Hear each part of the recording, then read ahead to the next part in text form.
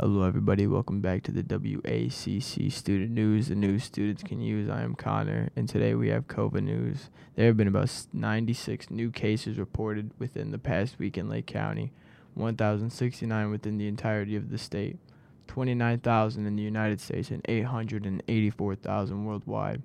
27.7% of Indiana's population has been fully vaccinated, a 2% increase from the previous week, and 3.5% of the world's population has been fully vaccinated, a 0.4% increase from last week.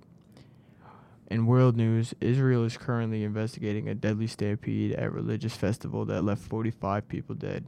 Over 100,000 people gathered at Mount Meron in northern Israel for the festival despite COVID restrictions. Early Friday, thousands of people were leaving one area through a narrow passageway. The thick slope caused a human avalanche that killed 45 and injured at least 150. In national news, the U.S. has begun reuniting families separated at the border. More than 5,000 children were separated from their parents, as any adult who entered the country illegally was to be prosecuted immediately. And although this ended in 2018, it is believed that more than 1,000 families remain separated. In local news, Maryville Police Department has added a long-needed K-9 unit to their police force. The Dutch Shepherds were added to the department Tuesday during a town council meeting, a year after the project of putting the unit together began. Currently, the unit consists of 2 dogs, with hopes of increasing to 5 dogs total.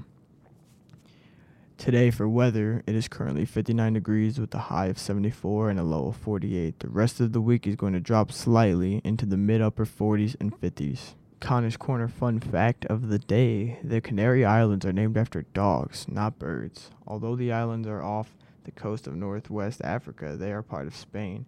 In Spanish, the area's name comes from the Latin phrase that means islands of dogs. And fact number 2 of the day: roughly 1 in every 200 people are direct descendants of Genghis Khan. If you guys don't know who Genghis Khan is, he ran the Ottoman Empire a long, long time ago.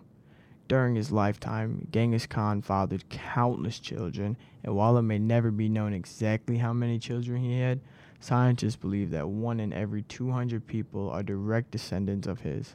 That would mean roughly 16 million people are descendants of Genghis Khan. I mean, shoot, I might be a descendant of Genghis Khan at this point. How am I supposed to know? But that's all the time we have today. It's been Connor. You're rocking with the WACC Student News, the news students can use. I'm outie.